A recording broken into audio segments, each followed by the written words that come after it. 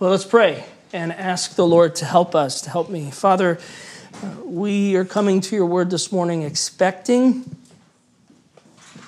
or with expectation, Lord. Knowing that you are a speaking God. You have spoken and you are speaking. And we want to hear your eternal word. And we want to meet Jesus this morning. Or at least, Lord, we pray that that would be our desire. That you would reorder the desires of our hearts as we prayed already. To want to meet Jesus this morning. To hear from him. To be served by him. In Jesus' name, amen. Let me just raise this a second. Psychology Today wrote an article about motivation. And they said, quote, motivation is the desire to act in service to a goal, to achieve a goal. That's what motivates you. The article goes on to say that it's a crucial element in setting and attaining our objectives. Motivation is one of the driving forces behind human behavior. It fuels competition and sparks social connection. The things that motivate you to do the things that you do, motivation. And as we engage in gospel ministry in Maricopa, speaking Jesus fluently to our neighbors, praying to share the gospel with our actions and our words with the city of Maricopa, I wonder what motivates us. What drives you to dig in and serve the community around you, to be a part of the church, to spend your energy, to extend yourself for the benefit of others and for the glory of God? What motivates you to actually be a part of the ministry that God is doing? So we're going to talk a little bit this morning about motivation. And, maybe what we need, speaking for myself, is a perspective shift. From one thing that has been motivating us to another thing that should motivate us. Perhaps my confession, perhaps my motivation is to be accounted as successful. Maybe that's my motivation as a church planter. And perhaps I need a perspective shift. We're picking up in Genesis 40. Which Geraldine read for us already. Genesis 40 and 41 are like this, tied together. It's really one main idea that's being communicated to us about God's redeeming purposes. But to save us from 100 and some verses this morning, or to let us just settle into part of it, we're going to do two-part sermon. Part one today, and we'll finish up with Joseph being brought to Pharaoh next Sunday. And so let's dive in here, looking at beginning in verse 1. Sometime after this, the cupbearer of the king of Egypt and his baker committed an offense against their lord, the king of Egypt. And Pharaoh was angry with his two officers, the chief cupbearer and the chief baker. And he put them in custody in the house of the captain of the guard, in the prison where, who was there?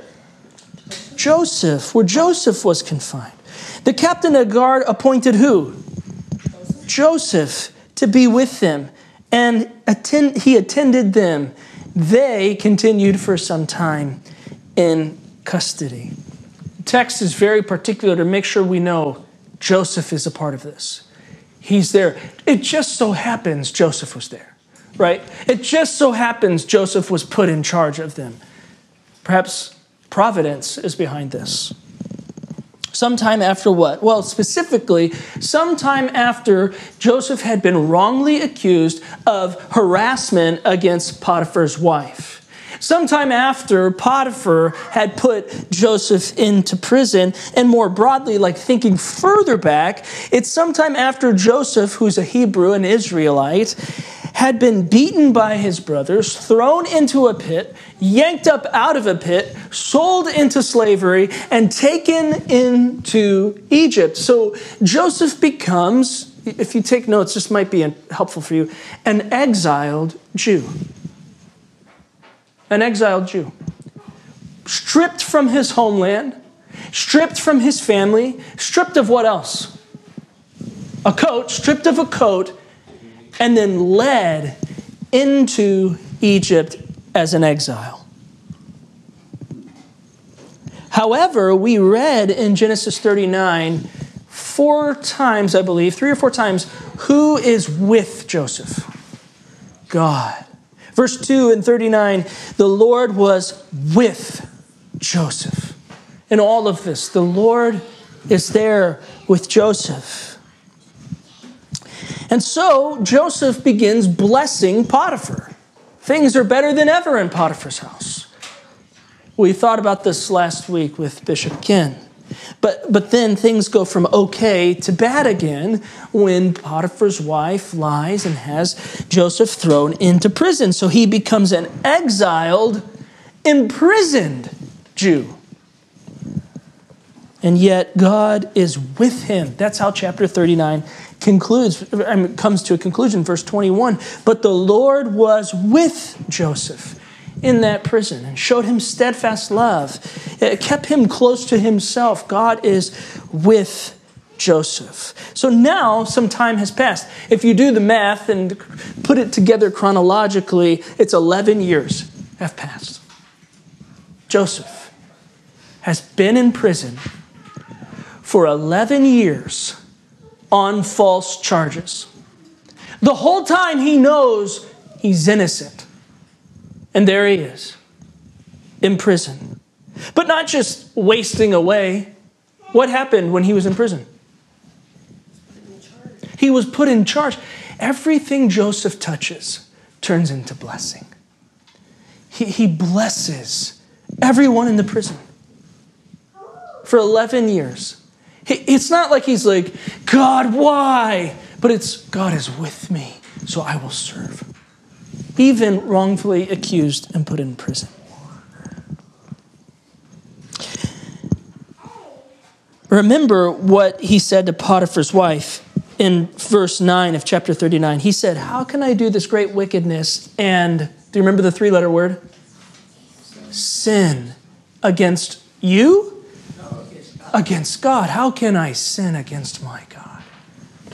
And that's why he's in prison. Do you know, throughout all time, followers of Yahweh and those who have been united to God in Jesus Christ have been imprisoned for their faith.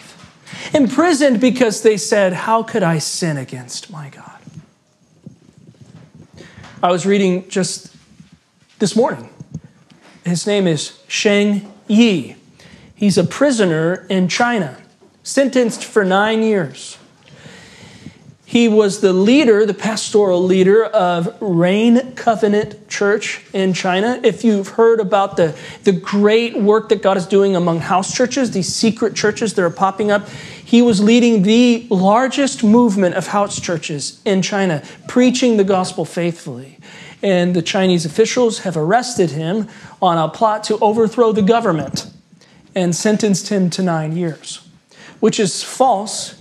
He is in prison for 9 years. His wife is in prison with him, well, a separate prison, for 9 years because they're faithfully preaching Jesus and refuse to sin against their God.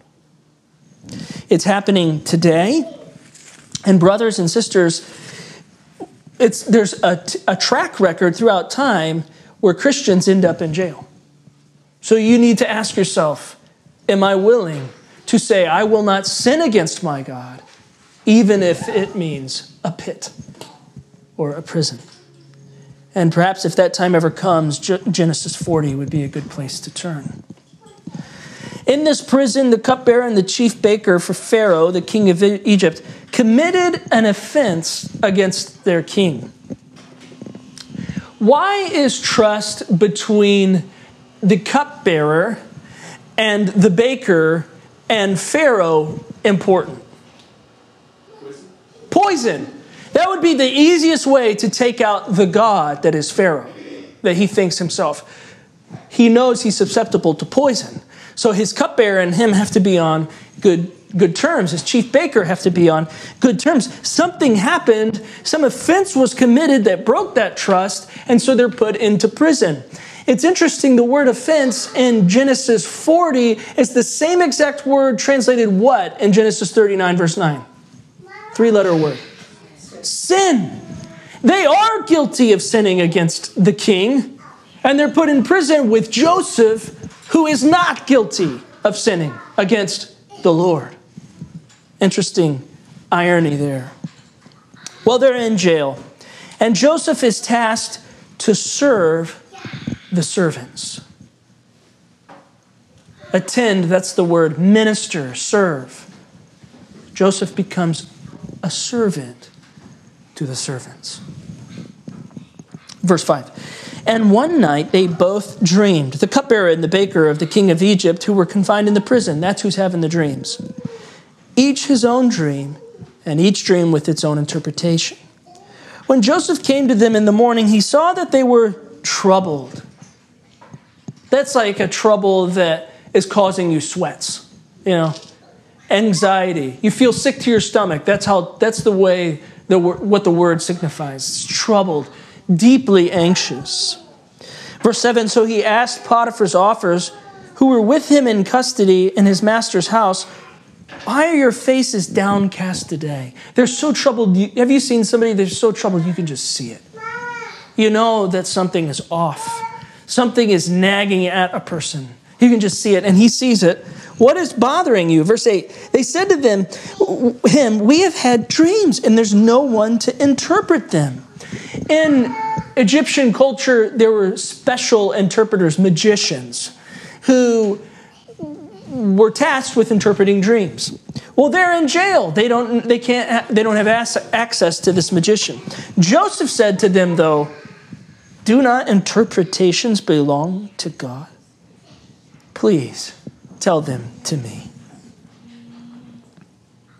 When the chief cupbearer and baker have these dreams, really what they're thinking is, in this ancient culture, a dream is the primary way a deity would reveal something about the future. So they're thinking, these dreams are an omen. We both had dreams on the same night. It's not coincidence, it's an omen. And it needs to tell us something about the future. Why are they concerned about their future? They're in jail. They've committed an offense against Pharaoh. What will our future be? And now they've had a dream. It's to tell them their future, and they don't know what their future is. This is why they're troubled. Most troubling anxiety often comes to us because we don't know the future. If we could just rest in the fact that God knows the future. Speaking to myself, if I could just rest knowing that God, He knows the future. Well, they need to know. They need to find out. But Joseph here, he is motivated to be a constant blessing to those around him. And so he says, what's wrong? We need to know the dream. And Joseph says, do not interpretations belong to God?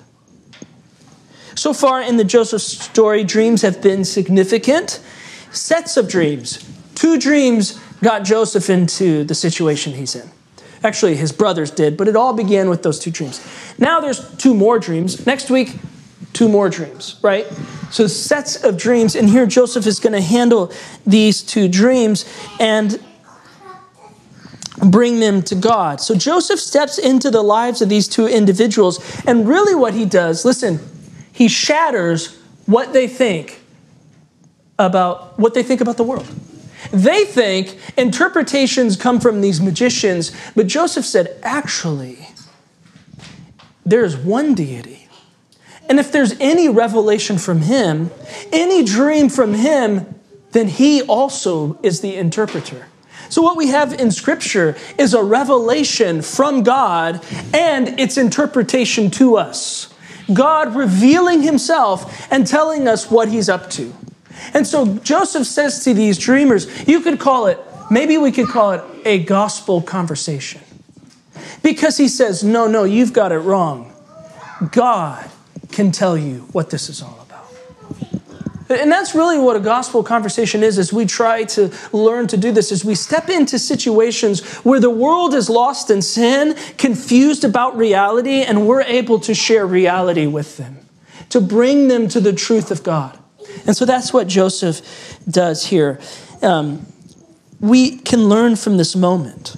In prison, enslaved, in a tough spot, Joseph is still motivated to speak the truth of God into his world, whatever that is. And right now it happens to be prison. But he's still committed to speaking God, to speaking his trust in God in that prison. Shang Yi, his one prayer request is that we would pray for him, that he would be faithful to bless others and share his faith in prison. That's his prayer request. Voice of the Martyrs has secured that prayer request for us. That's what Joseph is doing here. Motivated, even in that situation, to bless others by bringing them to God. James tells us in chapter 1 that to be joyful in challenges, because in those moments our faith is growing. Paul tells us in Philippians 4 that in all circumstances we are to be rejoicing, because in every circumstance our faith can be shared. That's what he says in Philippians 4. God is with Joseph in the prison. Joseph was with God. And so there's this beautiful movement where he comes into the situation and turns their attention to the truths of God. Look at verse 9. So the chief cupbearer told his dream to Joseph and said to him, in my dream there was a vine before me, and on the vine there were 3 branches. As soon as it budded, its blossoms shot forth, and the clusters ripened into grapes. Pharaoh's cup was in my hand, and I took the grapes and I pressed them into Pharaoh's cup, and I placed the cup into Pharaoh's hand. Then Joseph said to him, it's immediate. God gives him immediate understanding. This is its interpretation. The 3 branches are 3 days. In 3 days, Pharaoh will lift up your head and restore you to your office, and you shall place Pharaoh's cup in his hand as formerly when you were the cupbearer. Only remember me if it is well with you. Remember me by chance if things go as I just said they would go. What does it say? Remember me when? When it goes well with you. That is, when my interpretation is proven right, because God gave it to me. And please do me the kindness to mention me to Pharaoh, and so get me out of this house, this prison, this jail. He calls it a pit in the next verse. For I was indeed stolen out of the land of the Hebrews. And here also, I've done nothing that they should put me into the pit. And when he says that he remembers his prison, he remembers his enslavement, he remembers his brothers throwing him into the pit.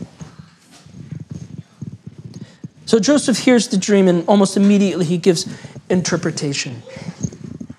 As a side note, listen, it is so significant that Joseph is not just a dreamer, but an interpreter. Here's a little taste of next Sunday. This word interpretation happens in only one other book in the Old Testament. And maybe that has a clue to what this whole story is about. But I'll leave it at that. And you can whet your appetite for next week. Some of you are going to go home and look it up. Geraldine's already starting. She's looking at it. I'm not going to tell you, though. If you want to find out, got to find out on your own. He says, hey, in 3 days, Pharaoh's going to lift you up and totally restore you. You've committed this offense, but he's going to restore you. He's going to be kind to you. Joseph's so confident in this truth, he says, when you're lifted up, when you're restored, when you're brought up out of this place, remember me. Remember me. I want to get out of here too. See, Joseph is in a real prison. And he doesn't want to be there. Yes, he's living to bless others, and God is with him. But the reality is it's hard. It's a trial. Remember me when you get out of here. And then for the very first time, he comments on his situation. We don't know what Joseph thinks until right here when he says, I don't deserve to be here. I don't deserve to be in exile. I don't deserve to be in prison. Can you remember me? Just mention me. Is that too much to ask? Joseph asked to be called to mind. It's nice to be remembered. Nellie, what if Father Michael forgot your birthday? Yeah, it would hurt. It's nice to be remembered. To be called to mind and thought of and known. I mean, that's a longing of our heart, to be known. At Emmaus, every person should be remembered. From the youngest to the oldest, there should be a commitment among us. Look around. Everybody look around the room. Just do it. This feels weird. It feels a little weird. There's not a ton of people in this room. We know everyone by name. Surely we can remember one another as we pray. As we come to the Lord in the morning, surely we can pray for one another and remember each other. But now the baker says, oh, that wasn't too bad. Tell me my dream too, right? Look at the verse. It says, when the chief baker saw the interpretation was favorable, oh, it's got to be good for me too, right? He said to Joseph, I also had a dream. There were 3 cake baskets on my head. And the uppermost basket, there was all sorts of baked food for Pharaoh, but the birds were eating out of the basket on my head. And Joseph answered and said, he's a man of truth. He doesn't mince words. This is his interpretation. God told me this. The 3 baskets are 3 days, and 3 days Pharaoh is going to lift up your head. And the chief baker's thinking, yes, just like the cupbearer. And then Joseph says, off your head. He's going to lift it off your body. And the chief baker's like, oh, shoot. From you and hang you on a tree. That's impale you is really the word. The idea is he's going to sever your head off and then stick you on a spike, and the birds will eat your flesh. Yeah. Gross. Well, it turns out it's pretty bad for the chief baker. Sorry, guy. Verse 20.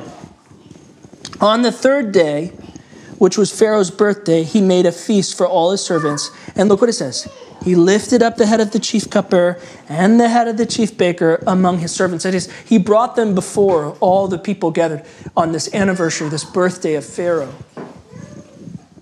Here then is the moment of truth. Joseph had given an interpretation that would take how many days to validate? 3. Just 3. Listen, 3 days. This is going to happen. So how will it all go? Verse 21. He restored the chief cupbearer to his position, and he placed the cup in Pharaoh's hand. 1 dream, check. But he hanged, that is, probably after severing his head, hanged the chief baker, as Joseph had interpreted to them. Check. Both dreams go exactly how Joseph interpreted. Guilty cupbearer is restored. Guilty baker is punished. Why? Does the passage tell us? No, we're not sure. But one thing we do know is innocent Joseph, where is he? Prison. Still in prison, hoping that perhaps the cupbearer will remember Joseph. Verse 23. Yet the chief cupbearer did not remember Joseph, but forgot him. We need to ask, what benefit is there for the cupbearer to remember Joseph here? Right now, there's no benefit. It wouldn't matter to him at all. Why does he need to raise up this dream-interpreting, innocent, exiled, imprisoned Jew? Bruce Waltke, he argues that the language here means, quote, this is not a mental lapse, but a moral lapse. It is that the cupbearer legitimately, intentionally chose not to draw Joseph's attention to Pharaoh. or Joseph to Pharaoh's attention. He willfully forgets. So Joseph is left in prison while sinful cupbearer goes free. Joseph does not get what he deserves, and the cupbearer gets more than he deserves. But here's a lesson for us right here. As we think about our motivation for gospel ministry. As I think about my motivation to preach the gospel, as you think about your motivation to dig in and serve in this church, as you think about your motivation to risk it to talk to your neighbor about Christ, what is motivating us? Joseph has blessed and sought God for the sake of the world, and the world, which is this cupbearer, forgets Joseph and moves on with his life. Yet Joseph, listen, he remains faithful to God. All the while in exile, Joseph knew that God was with him. All the while in prison, God is with me. And so he keeps blessing. He keeps serving. He keeps trusting in God. In Genesis 41, verse 16, I just cheat ahead just a second. When Joseph finally gets in front of Pharaoh, the first thing he says is, God. He has clung to God through it all. And he keeps pointing people to the loving God who is with him. Even when there's pain and hurt and difficulty, Joseph is clinging to the presence of God in his life. And this is what's motivating his ministry. God is with me. Famed self-help speaker Tony Robbins tells you that when you don't get what you deserve, you just need to believe in yourself more, and you will get what you deserve. That's what he says. Quote, to unlock how to get you what you deserve, you must truly believe you deserve it. End quote. Tony Robbins, what about Joseph? Do you think he could have believed he deserved to be out of prison enough to break himself out of prison? This is modern, conventional, self-help, therapeutic wisdom. Joseph looks at his situation, pouring out his life for the sake of others, getting nothing. Will you remember me? Nothing in return. And he doesn't trust in himself. He puts his faith in the reality that God is with him. Even in the mess, even in the trial, even in prison, God is with him. And this is motivation for Joseph to keep blessing and serving, extending himself. As a church, we can learn from Joseph. We do not bless the world around us to get anything in return. We do not extend ourselves so that people will return the favor. We do not step into messy situations to bring peace and hope so that we would get a pat on the back. We don't open our home and have people into our home so that they might in return have us into their home. We don't share the gospel in hopes that in return they might say, yes, I believe. We do hope that, but that's not what motivates us. We do not sacrifice our resources and our time and our energy so that people would know how much we're putting in. Instead, we bless because God is with us in Christ Jesus. And knowing the blessing of God's love, we love others, listen, as acts of worship to God. That's why we love our neighbors as ourselves. To worship God. Jesus said in Luke 6, love your enemies and do good and lend, expecting everything to be returned to you. What does he say? Expecting nothing in return. And your reward will be great. You're the sons of the Most High. Luke 14, Jesus is talking about who should be invited to the party. Our kids studied this week, right? But when you have a feast, when you throw a party, invite the poor, the crippled, the lame, the blind, and you will be blessed. Why? Because they cannot repay you.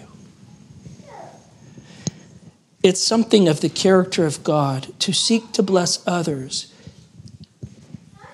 even when we're in a place of trial and knowing we can have nothing in return. In fact, listen, we were made in the image of God, beautifully in God's image, to move toward one another in blessing without expectation. We were meant to live this way, to help one another, to serve one another. Think of Genesis 2 and 3. Adam and Eve beautifully serving alongside of one another, expecting nothing in return in the presence of God. That's how we were made. And it's this beautiful picture that in Jesus Christ, we're invited back into. Your neighbor is made in the image of God to both experience this type of community and participate in this type of community. They were made for it. Well, how can we make a return to this beauty? In the truth that God is with us. Here it is, giving us what we do not deserve. We do not bless only those who deserve it, or only those who can return the favor. This is the way of the world. We bless the world because God has blessed us, even when we don't deserve it. You see, we took this beautiful community that God had made, where we lived together in just perfect fellowship, and we sinned against one another. We actually expected everything in return. We're guilty of extending ourselves so that we would get something in return. Unlike Joseph, who can say, I'm innocent, we're guilty of sinning, and in this sin against a holy God. We've been imprisoned by sin and death, exiled into the land of Satan, and God owes us nothing, and we cannot repay him, but he invites us to the party. He welcomes us to the feast. Just like Joseph, we can't spring ourselves from prison, yet God opens the prison. Jesus Christ, the Son of God, has come into the world. He came into the world as an exile. The man of heaven in the prison of sin and death that is earth. In this world, Jesus lived only to bless others, to serve, as we read in our gospel reading. To put others' interests before his own, and to show complete loyalty to God, even if it would cost him. Like Joseph, Jesus rose in favor. You remember? He rose in favor among those who he taught, among those whom he healed. People were following him. He amassed a great following as he walked in holiness. And like Joseph, Jesus was wrongly accused. He was accused of sinning against the King of the universe, God, his Father. Blasphemy was the accusation. And like Joseph, Jesus was wrongly put into chains. And while in chains as an innocent prisoner, Jesus was motivated by the reality that his Father was with him, and that in his ministry, he was bringing blessing to the world. And so he walked the road of the cross, bearing the curse of our sins to set us free. When we turn to Jesus in faith, believing in his perfect life, that he broke the chains of sin and death, we can say like Joseph, I am innocent because Christ has redeemed me. Thus, we're no longer defined by our sin because Jesus does remember us before the Father. Remember the thief on the cross? Lord, remember me. And Jesus is faithful to remember. And so we're no longer defined by our past sins. We're defined by our place in God's palace. And so I want you to remind yourself of this truth this morning, that because of Christ, you're a prisoner. You were a prisoner, but now you belong to God. We're a Joseph in that way. We're a Joseph in the way, but that by the Spirit, we're able to bless others without expectation for return. Even in the midst of difficulties, because God has so richly blessed us. This is our motivation. We are being restored to beauty. We are a community that can live into this picture where we serve and minister to one another, never expecting return. This is a powerful display of the gospel to the world around us, that this community is totally foreign to them. Our world lives in this transactional community where I give and get. You give and I'll return. We live in a community where God has given, and so we freely give. So I want you to ask yourself this morning, how might God be calling me to more fully live into the ministry of Emmaus? More fully live into gospel ministry in Maricopa. Where Joseph also, here's the last thing, and that the great revelation has been revealed and interpreted to us through Holy Scripture. Have you wondered, why doesn't God speak in dreams as like he used to? Well, perhaps he does it sometimes, but we don't need dreams anymore. Why? Jesus has been revealed. The final word has been made known. The revelation of God to the world. We are those who have been released from prison because Jesus has remembered us before the Father. And yet, listen, we live among prisoners. But we live in an exalted state. We live among prisoners as free men and women of God who can liberate captives, who can help break the chains of the guilty by pointing them to Jesus Christ. So I want you to also ask God to give you more. Be bold. God, give me more opportunities to preach the gospel to prisoners. Let me pray. Father, we are so thankful that you don't look at our abilities and repay us based on them. In fact, you look at our sin and you take on all of our guilt and shame in your Son, Jesus Christ, and you free us from what we deserve, and you give us infinitely more than we could ask or imagine or dream. All the riches of heaven, all the blessings of Jesus poured out into our lives through the cross. And so we ask in that truth, you'd help us to live like Christ, to live like Joseph,